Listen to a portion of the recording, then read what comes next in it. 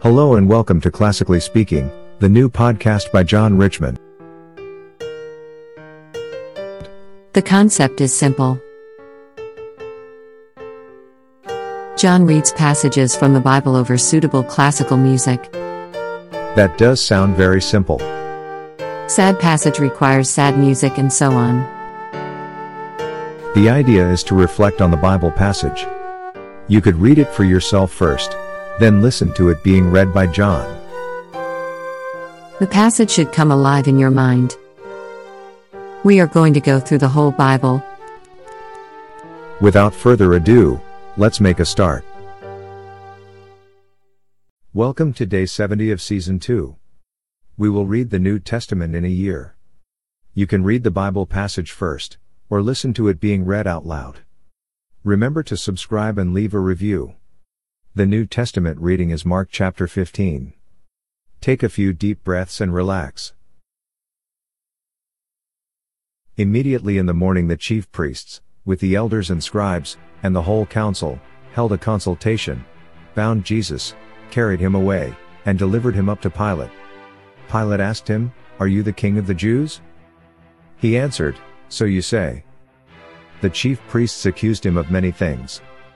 Pilate again asked him, "Have you no answer? See how many things they testify against you." But Jesus made no further answer, so that Pilate marveled. Now at the feast he used to release to them one prisoner, whom they asked of him.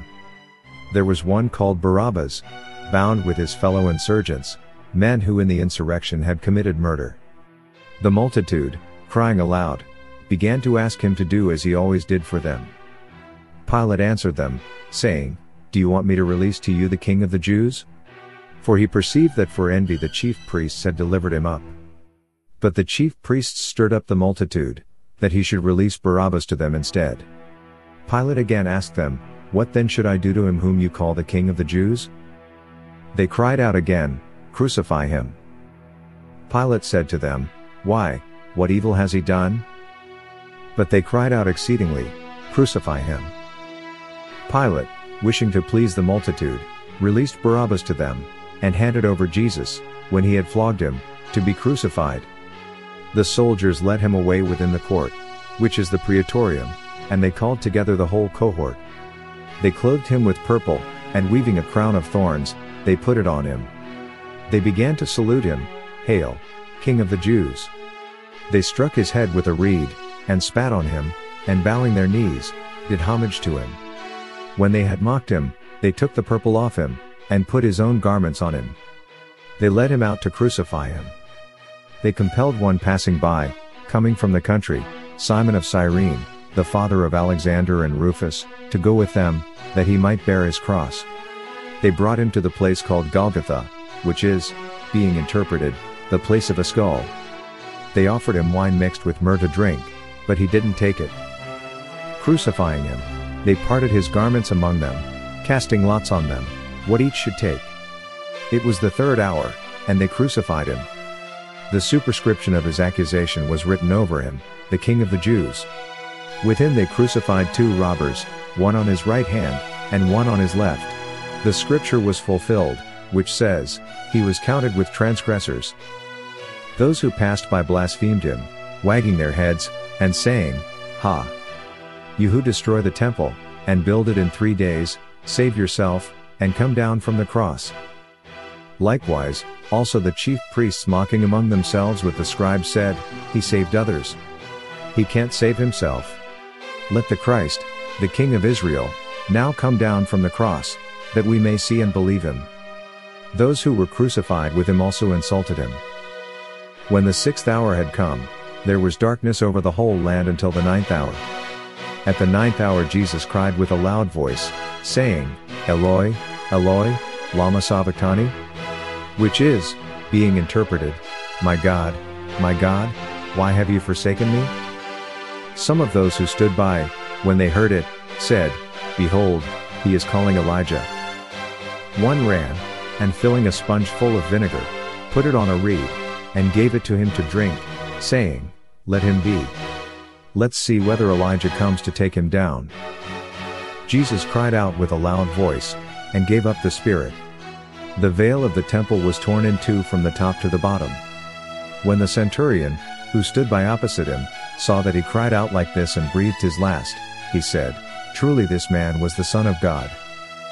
There were also women watching from afar, among whom were both Mary Magdalene, and Mary the mother of James the less and of Joses, and Salome, who, when he was in Galilee, followed him and served him, and many other women who came up with him to Jerusalem. When evening had now come, because it was the preparation day, that is, the day before the Sabbath, Joseph of Arimathea, a prominent council member who also himself was looking for God's kingdom, came. He boldly went into Pilate, and asked for Jesus' body. Pilate marveled if he were already dead, and summoning the centurion, he asked him whether he had been dead long. When he found out from the centurion, he granted the body to Joseph. He bought a linen cloth, and taking him down, wounded him in the linen cloth, and laid him in a tomb which had been cut out of a rock. He rolled a stone against the door of the tomb. Mary Magdalene and Mary, the mother of Joses, saw where he was laid.